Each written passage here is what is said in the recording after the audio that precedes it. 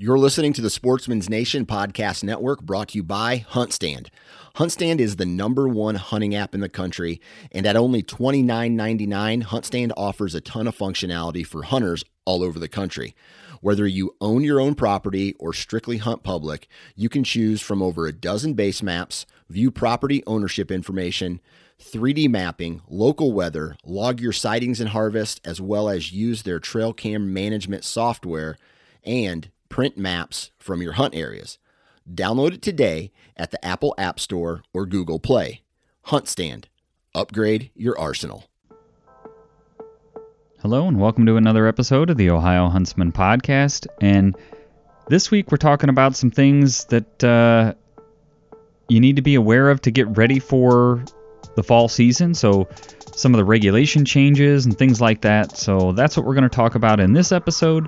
Before we get into that, though, I want to talk about our sponsor, Mastin's Deer Sense. Mastin's, as the name implies, is a deer scent company, and they also have come out with Predator Sense, so basically a one-stop shop for all your scent needs. I know scent is a great tool. We all use scent in the fall for hunting deer, so it's a good tool to have in your toolbox, and Mastin's makes a lot of good and interesting products. So check them out. Go to mastinsdeersense.com. Get all your liquid scents, your estrus, all of that stuff. You can check out some of their scented gel crystals while you're there. They have scented deer scented candles that you can use in their double scent stacker, which allows you to layer scents with their scented candles and their liquid scents. So lots of cool stuff to check out over there. So again, mastinsdeersense.com. Welcome to the Ohio Huntsman Podcast, where three brothers, Jason, Jacob, and Jeff, discuss all things hunting in Ohio. Our goal is to be your source for accurate and reliable hunting news and conservation issues in the great state of Ohio, as well as some fun and interesting conversations along the way. This is the Ohio Huntsman Podcast. Are you listening? All right, so if you follow us on social media, you may or may not have seen our post about the new regulations book for the 2021-2022 season. So the new book is out, and we've touched briefly on some of the changes that they were, at the time, proposed changes, I think when we last talked about this kind of stuff. So now the book's out. We can see what the final changes are, and one of them that is still not finalized, which I was kind of surprised to see. So one nice thing they do, and I don't know when they started doing this, but they sort of summarize the changes from the previous year at the beginning of the regs book now. Now, like I say, it's a new thing, but at some point in the past, they started doing that. And so it makes it easy to kind of get high-level details on what's different, and then you can kind of proceed down through the book to get the rest of the details. So I guess to you guys, anything after looking at the sort of final list of changes that was surprising to you or that jumped out at you? Well, one thing that I don't know if I just missed in the proposals or didn't quite understand in the proposed rule changes, I just glossed over it, was the deer management tag. Yeah. Being, it's now valid in any county on private land. Right. But it's not valid on public land in any county except for controlled hunts and Killdeer Plains Wildlife Area and Lake La Sioux Anne. I think that's how you pronounce it. I've never been there. It's in the far northwest corner of the state. But yeah, I don't know if that's something that I just glossed over and missed, that it was going to become valid in all counties on private land and then not valid on public land, or if that was tweaked a little bit. But I thought that was pretty cool. Yeah, I thought that was an interesting change also. I don't know the reasoning, but it certainly simplifies, because, last year you had this kind of complicated map of, like, you had two different scenarios of three deer counties. You had three deer counties where management permits were allowed, and three deer counties where management permits were not allowed. And it kind of complicated things. This, in my opinion, simplifies things in that they're just not allowed on public land. They are allowed any county on private land, and the dates, because they're not valid all season. That is the same. That didn't change, right? It's basically that. Right. That before stayed gun the same. season. Yeah. Yes. Yeah. But yeah, I mean, I think that's a good change as well, because I don't know very many people, if any, who say, oh, there's too many deer on this public land. Right. That's not something you hear. But there can be areas with relatively low deer populations, for the county, but large private landowners can have plenty of deer on their property, where they need people to harvest more and excuse me, at a cheaper price. Maybe they can coax someone out to shoot that doe where in other cases they couldn't. Yeah. And I'll mention, if you are looking, because they always put that map out, that county map that shows the bag limits by county. It looks a little different, but the reason it looks a little different from, if you're comparing last year's to this year's, is because of that scenario where you had three deer counties where management were not valid, and three deer counties where management permits were valid. So I guess maybe a simpler way to say that is all the counties that were three deer counties last year are three deer counties this year. All the counties that were two deer are still two deer. One deer are still one deer. Four deer are still four deer. No changes. The map looks a little different because, we had that light green and dark green that was the differentiator between management permits allowed or not allowed. Now all the three deer counties are dark green, and it looks a little different, but basically it's no change. So then from there, the other thing that we talked about this a lot, and we'll circle back to this. The disease surveillance area declared in Wyandotte and Marion counties. We talked about that. We knew that was coming. The one thing that surprised me, though, was the bag limits for spring turkey season have not been set as of the publication date of, I don't know if they're going to make an update to the regs book now that it's mostly digital, or if you're just going to have to refer to the app, or how they're going to do that. But it says in that summary of changes that turkey bag limits have not been set. And if you go to the section on turkey, bag limit says to be announced. The bag limit for the 2022 spring wild turkey hunting season was not determined at the time of this publication's printing. For updates and more information, please visit wildohio.gov or call 1-800-WILDLIFE. So I don't know that I've ever remember seeing that. The regs book has the bag limits. I've never seen one where things were still TBD when they put the regs book out. Do you guys recall ever seen anything like that? No. No, I don't think I've ever seen it, and I'm not really sure. I'd be curious to know what the reason is. Like, why? What further information are they? I guess they want to get a better count on poult acquirement or whatever the word is I'm looking for. I don't know. Yeah, recruitment. I don't know why they wouldn't have. Not that turkey bag limits are historically changed much in the state. They're usually pretty stagnant. But yeah, I don't know. That's kind of strange that they didn't.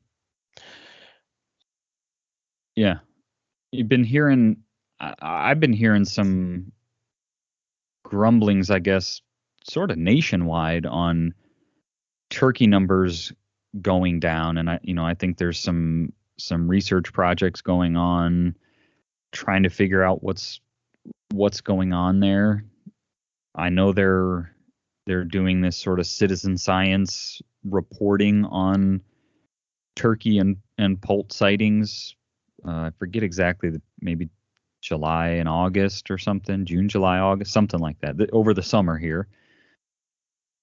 Maybe they're waiting to see what kind of information and participation they get in that.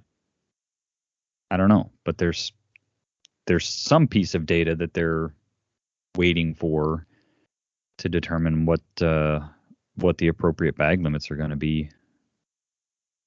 So we'll have to wait and see on that one, I guess. Yeah, and I mean, I like the fact that they didn't just throw a bag limit out there. Well, we don't have the information, so we're just gonna stick with what we did last year. Or, I like the fact that they're, that they didn't feel obligated to give a bag limit. Yeah. Well, and spring turkey is hard for them, given that it falls into like the big game wildlife council type meetings. I mean, they're trying to set bag limits for, the meetings for the following season are happening. Certainly some of those initial meetings are happening before they've really had a chance to come to grips with the data from the current season, if that makes any sense, right? I mean, they're having conversations about this book and bag limits for 2022 before they've, really had a chance to look at harvest data and potentially poult recruitment for the 2021 season.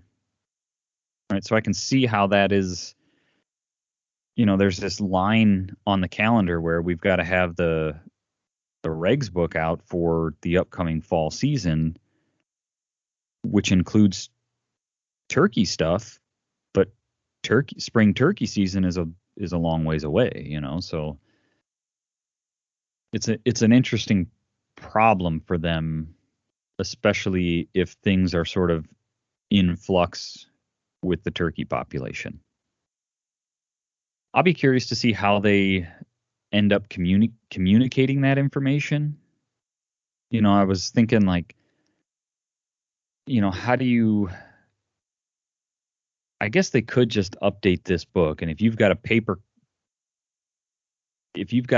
copy, an old paper copy, this publication paper copy, it's going to say you won't know what your bag limit is unless you either look it up online, get a new paper copy, look at it in the Huntfish Ohio app.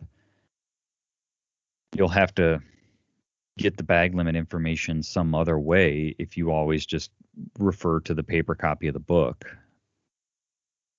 Right, yeah, you're going to have to find some other way, yeah. What I'm hoping, what I would do, I guess, my strategy would be, when spring turkey tags go on sale, basically have the regulations attached to your turkey tag. Yeah. When you buy a turkey tag, like that page of the regulations is, in the excess space on that sheet of paper. Right. I mean, now you can carry a tag digitally, so it won't necessarily help there, but you can at least, have it pop up, for them, or like, hey, this is the regulations. Like I've, basically just have a sheet saying like, here's the regulations, continue, print my turkey tag. Yeah. Yeah, you could put a check. They could put a checkbox in there saying that you acknowledge that you've reviewed the updated bag limits or something like that. I mean, I guess with electronic stuff, they've got a lot more flexibility or ability to kind of force that information out there, force it in front of people's eyes when they as part of that tag buying process. Yeah. And I mean, I think the people that this is really going to affect, I mean, the people who are actually consulting the physical regs book for regulations, I mean, I think most of those people are older people who are still going to going to Walmart, going to their local gun store and buying their tags and license there. So in that case, I mean, you could absolutely have a flyer out to hand them when they buy their spring tag. Yeah. Because I would assume that they'll just update the digital copy at some point saying like, these are the spring regulations. Yeah. Yeah, you wouldn't think it would be cost effective to like print another run with the updated, the only change is that one little section in the turkey section. Right. So, yeah. Something new, noteworthy there. So I mentioned a minute ago the disease surveillance area. So if you didn't hear that previous episode or weren't aware, haven't had a chance to review that information, there is a whole page on chronic wasting disease and the facts, precautions for hunters to take, and then some of the rules for hunting in the disease surveillance areas, as well as a map of the affected area, if you will. So, and we talked about this in a previous episode as well, but they're basically one of the requirements is if you harvest a deer in the surveillance area, you have to submit it for sampling. There's different ways of doing that. There's in-person sampling available. It looks like in-person sampling is available on November 6th and 7th, 13th and 14th, and Monday, Tuesday, and Saturday of gun season. They note in here, to avoid lengthy delays, hunters are encouraged to complete the game check process before presenting their deer for sampling. And then they give addresses on where staff is going to be available for those sampling requirements. They also are going to have, as they put it, convenient to use self-serve kiosks. So self-serve kiosks are available October 1st through the close of the statewide muzzleloader season, January 11th, 2022. Let's see here. Participation is voluntary outside the 11 mandatory days noted above. Instructions for sample submission are provided at the kiosk. Kiosk locations and instructions are available at wildohio.gov. So I guess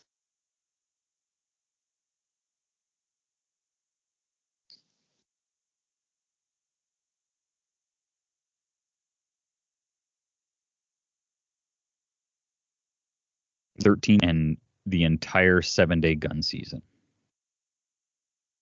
Outside of those, I think you're certainly cleared to do voluntary sampling, but if you harvest a deer on those dates or within those date ranges, you have to submit a sample.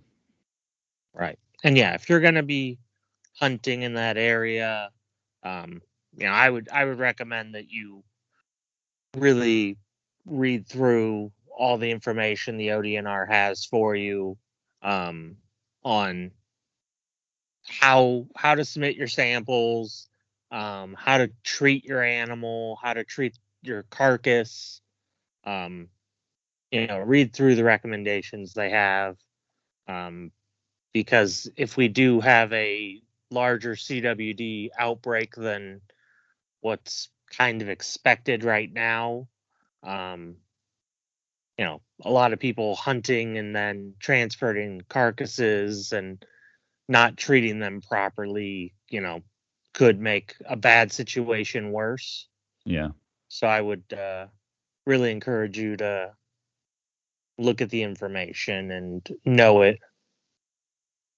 Yeah, I was kind of surprised to see that they hadn't increased bag limits inside the surveillance area.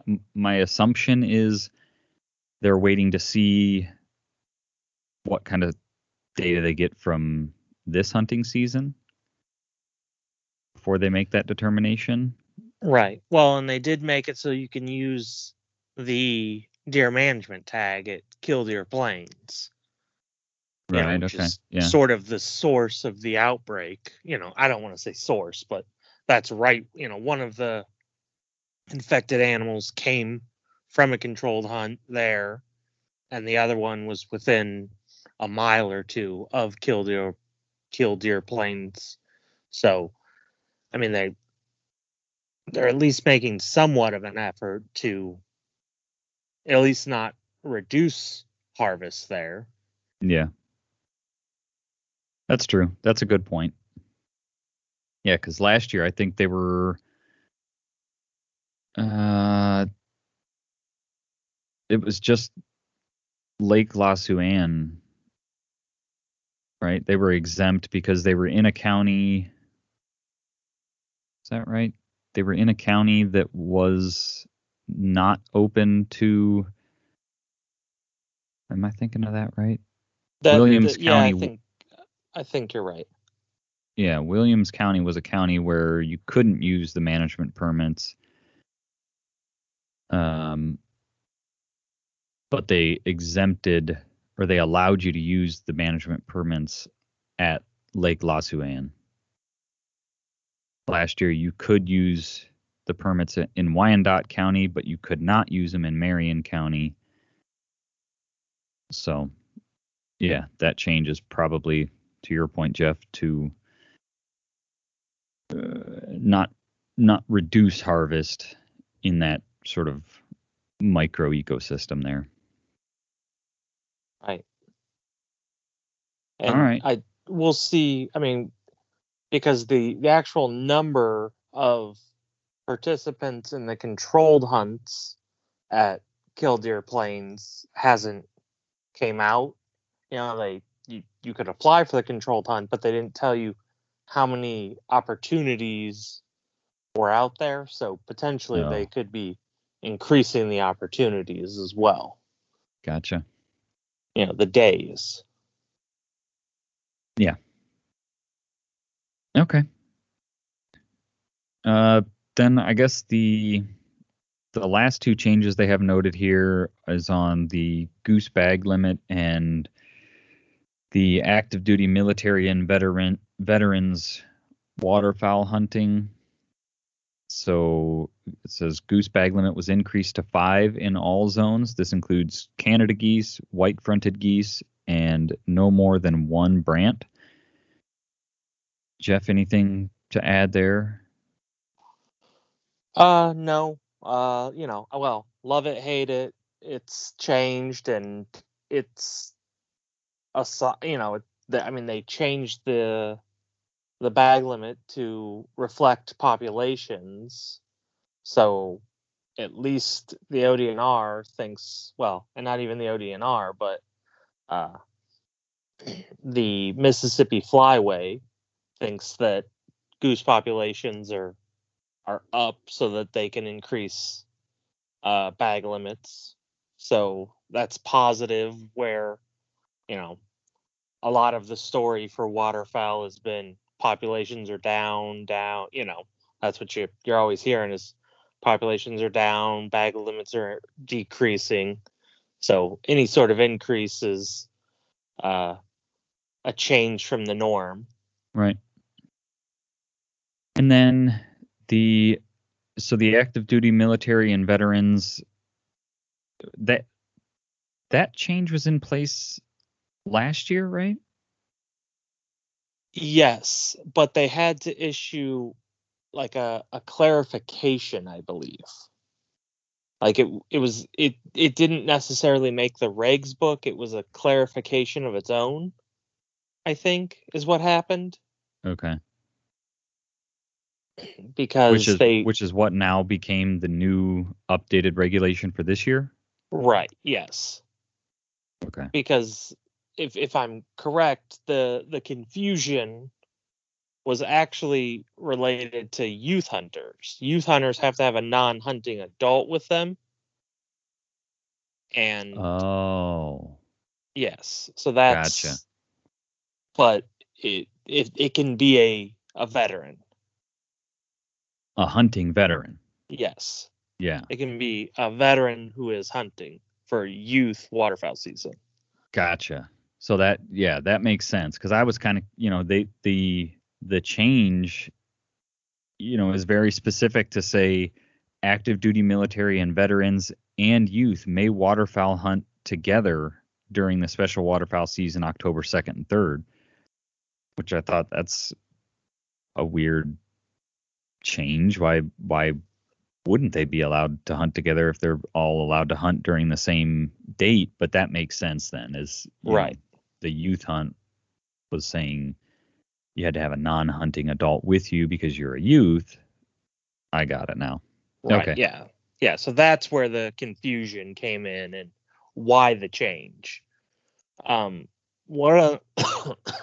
me. One other thing related to waterfowl hunting, just for people to be aware of, is some of the season dates have changed compared to last year. So just pay attention to when season comes in, because your favorite day to hunt may no longer be a legal day to hunt. Got it. That reminds me too, we were kind of having our group text conversation, and I guess Jeff or somebody was seeing some stuff online about why is whitetail archery season opening so early this year. And I think, Jeff, it was you that was saying that,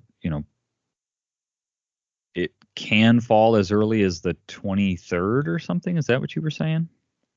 I believe, yeah, it's the 23rd. It can fall as early as the 23rd. Yeah. I think Jake was saying it's always that last Saturday of September, right? Right. Yeah, it's the last Saturday of September. So right. This year is early compared to some years, compared to I want to say 2 years ago, because I think last year was a relatively early, it was towards the earlier part of it. But 2 years ago, I think season didn't come in till like the 30th. Yeah, it was the 26th last year. Right.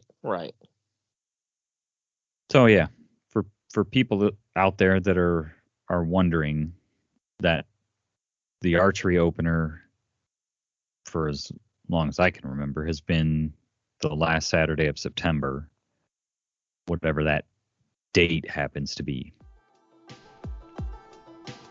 As we start thinking about fall hunting season, we start thinking about getting deer in front of our stands. And one way to do that is with feed. Monster Whitetail Grub is our go-to choice for that. They've got their signature feed, which is a high protein feed. It's got mineral mixed in. It's more of a coarse feed. They've also got flavored corn, which takes your regular corn and kind of kicks it up a notch, sort of turns it into a long-range attractant. They can really smell that flavor additive from a long way away. And they have just straight mineral, powdered mineral. So whatever you need, they have it. Go to ohiohuntsman.com/sponsors. There you can get more information on the product. See if there's a retail location near you where you can just go pick some up, or order it direct from Monster Whitetail Grub and they'll ship it to you. So with that, check them out. Monster Whitetail Grub, deer feed the Ohio way. All right. Anything else on regs, Jeff? I know you wanted to talk about some stuff with quail. Yeah, just wanted to address some confusion, if you will, that some people are having. Recently, the ODNR released information directed towards landowners, stating that they can get federal money for improving habitat for quail. They can get federal assistance to help improve habitat for quail in the state. Okay.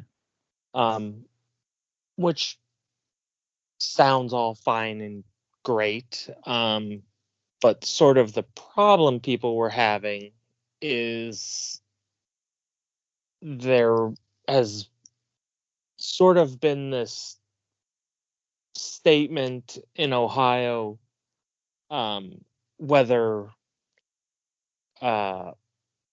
directly said or not, that the effort towards preserving quail, expanding quail populations, that there would be limited effort towards expanding the population. Basically because it was a drawback in resources. How much money do we want to spend on the resource of quail? Because within the scientific community, it's actually a little bit debated on whether quail are a native species to Ohio or not. If Ohio is in the range, their native range or not. Because kind of the argument is, well, how do you define the native range? How far back are we going? Are we saying that we want to restore the habitat to what it was like before European settlers came here? Or are we saying we want to restore the habitat to what it was like before human settlers were here? Because unquestionably, native populations, shaped the landscape as well. So what is known by my own research and research that other people have found is, while the very first European settlers to the region don't mention quail much, they did quickly follow. At least the quail population followed the human population. Okay. We cleared land.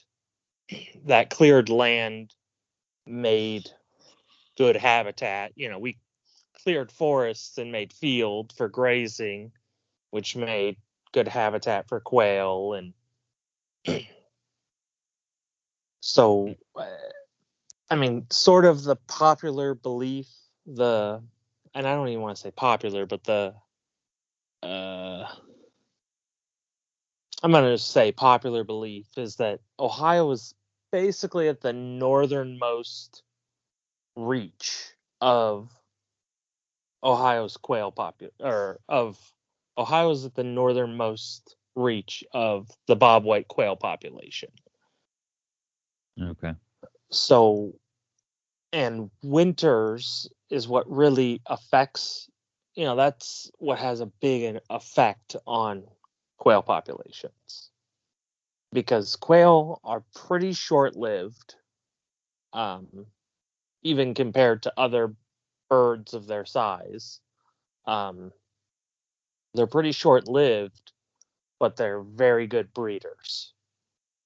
So with a few years of population expansion, they can expand their territory pretty far.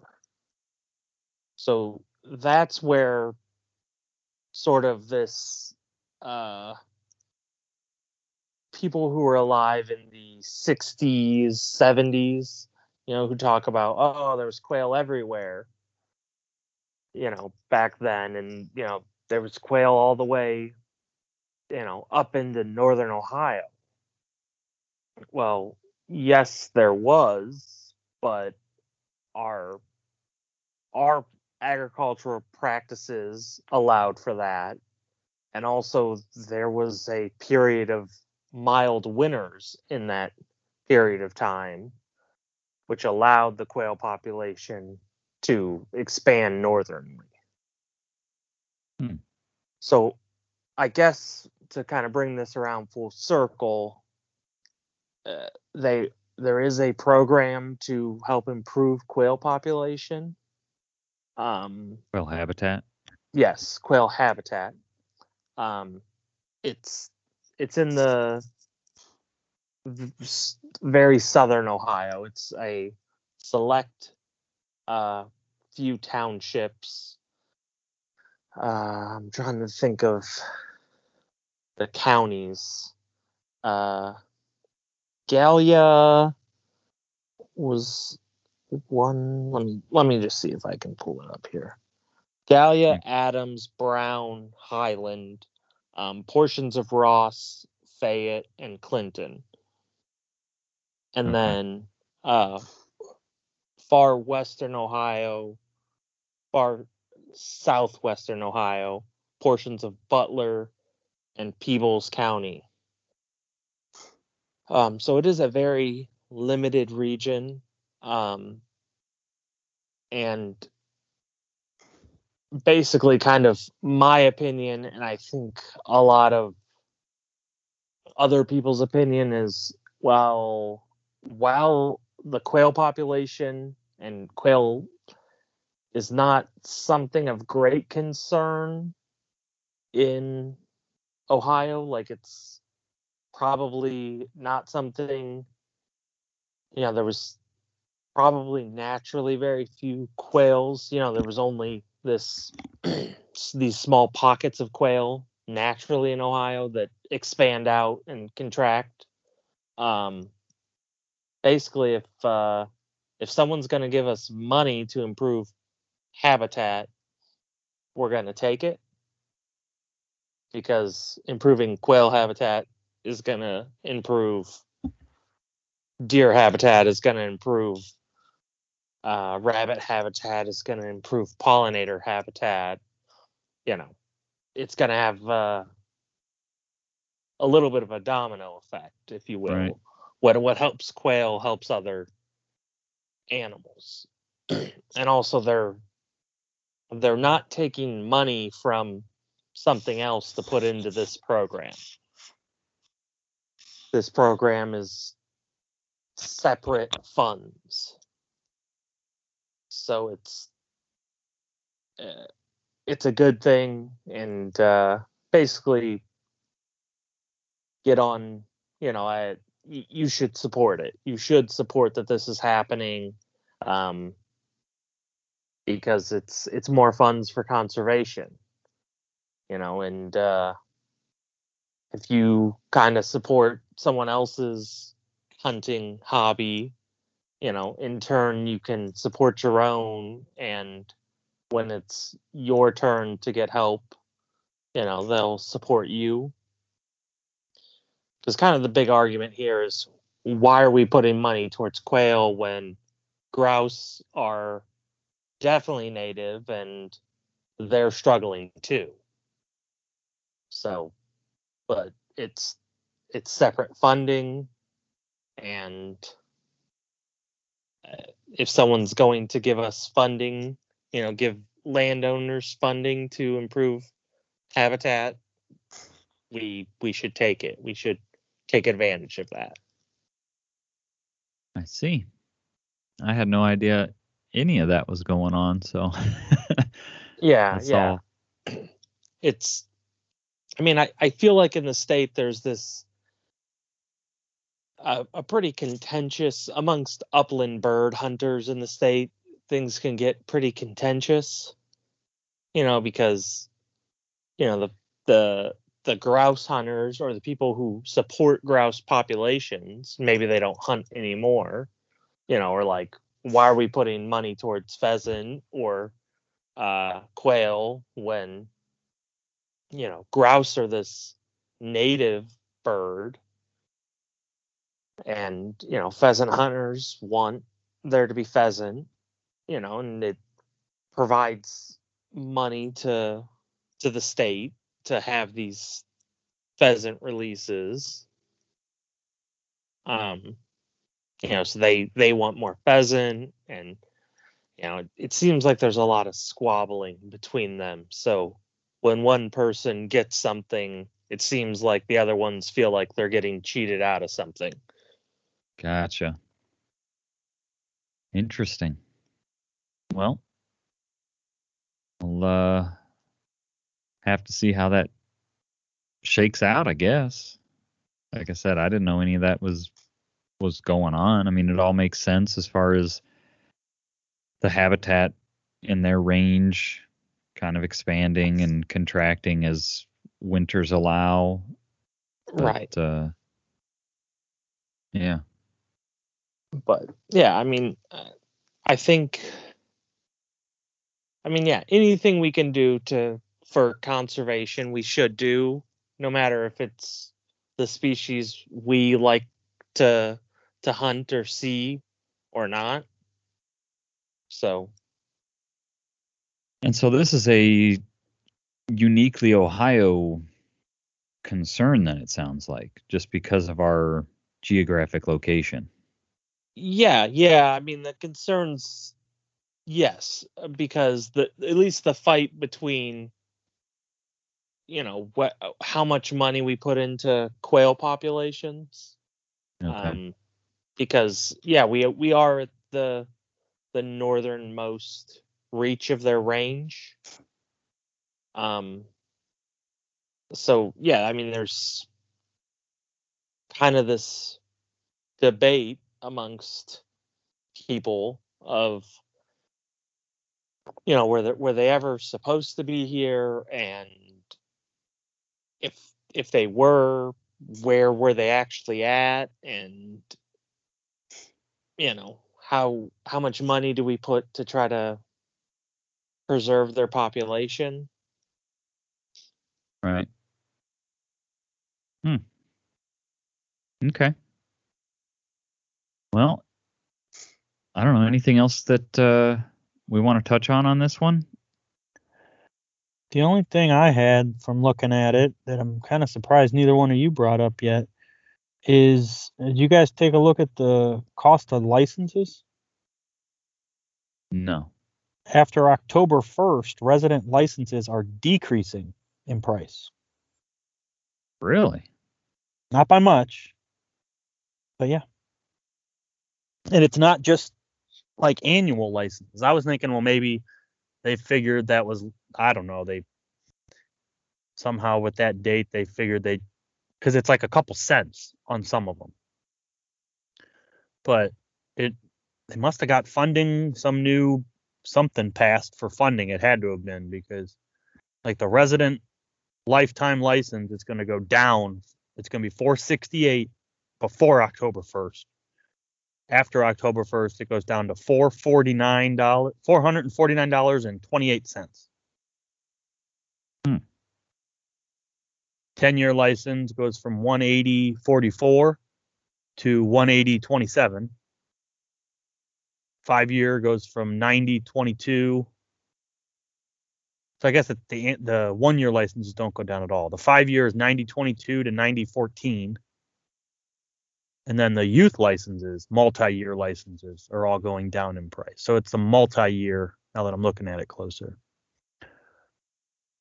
Like I said, it's not a huge drop, but they're knocking some of that off. I don't know what is driving that or what the decision, but Yeah.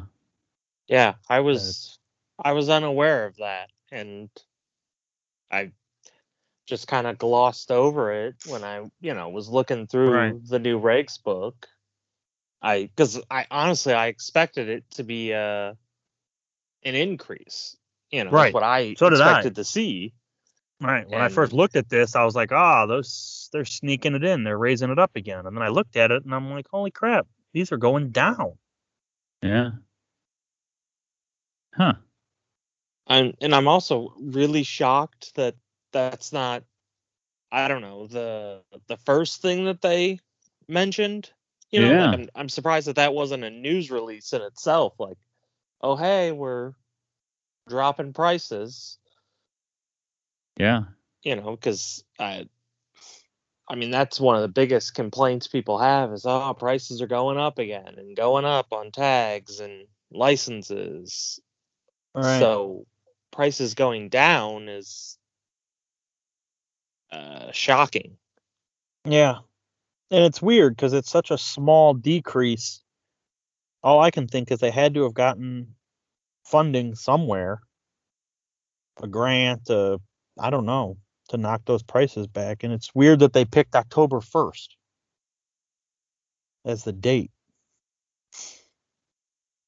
But yeah. So I guess take home from that is if you're planning on buying a multi-year license this year and don't want to hunt opening like that opening weekend. Weekend, you can wait till after October 1st. You'll save a little bit of money. I mean, the only one that's really worth it, in my mind, that is anything significant, is if you're planning on buying a lifetime license. Again, the other one is the resident 10-year is $5 off. But the lifetime license is $20. So I guess 19. But yeah.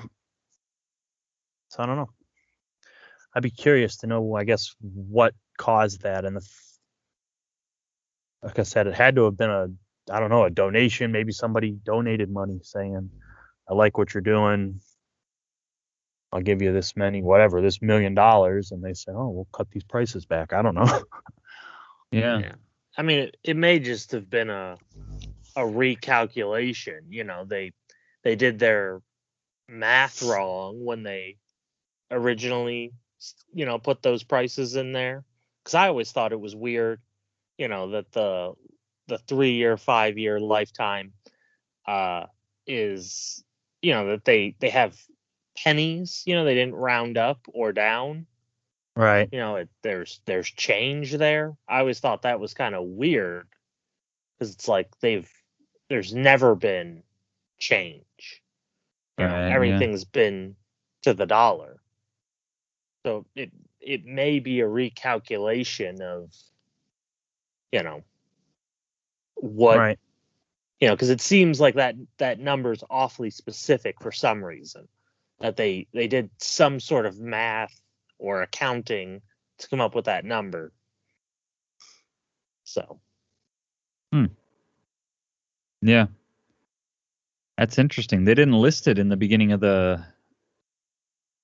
in the summary of changes, which is how I missed it. Yeah, that's surprising. Yeah, I'm surprising that they wouldn't have. Like I said, I even read before and after to see if they would put it in words, like why they're changing it, but it doesn't say anything about it. Just in the graph. It Shows in the chart there, shows lower prices. That might be a good tip there is don't just rely on the top, to show the changes, because there's some other small minor changes that have taken place that aren't listed at the top because they're small changes. Yeah, that's a good point. All right. Well, anything else we missed? Not that I know of. No, I think that's everything that I've seen. Okay, so that's it for this week. Hopefully you're starting to get the gears turning, starting to get gear in order, starting to get things ready, plans made for hunting season this fall. I know we are making arrangements, getting dates on the calendar, things like that. So hopefully you all are doing the same and are able or are going to be able to spend some time in the woods this fall. If you do, I wish you the best of luck, and let us know how things go this fall. I know we still got a little time before season opens, but it'll be here before you know it. So with that, I think we're going to shut it off. As always, thank you all for listening and continuing to support us. Really appreciate it, and we'll talk to everybody next week. Thanks for listening.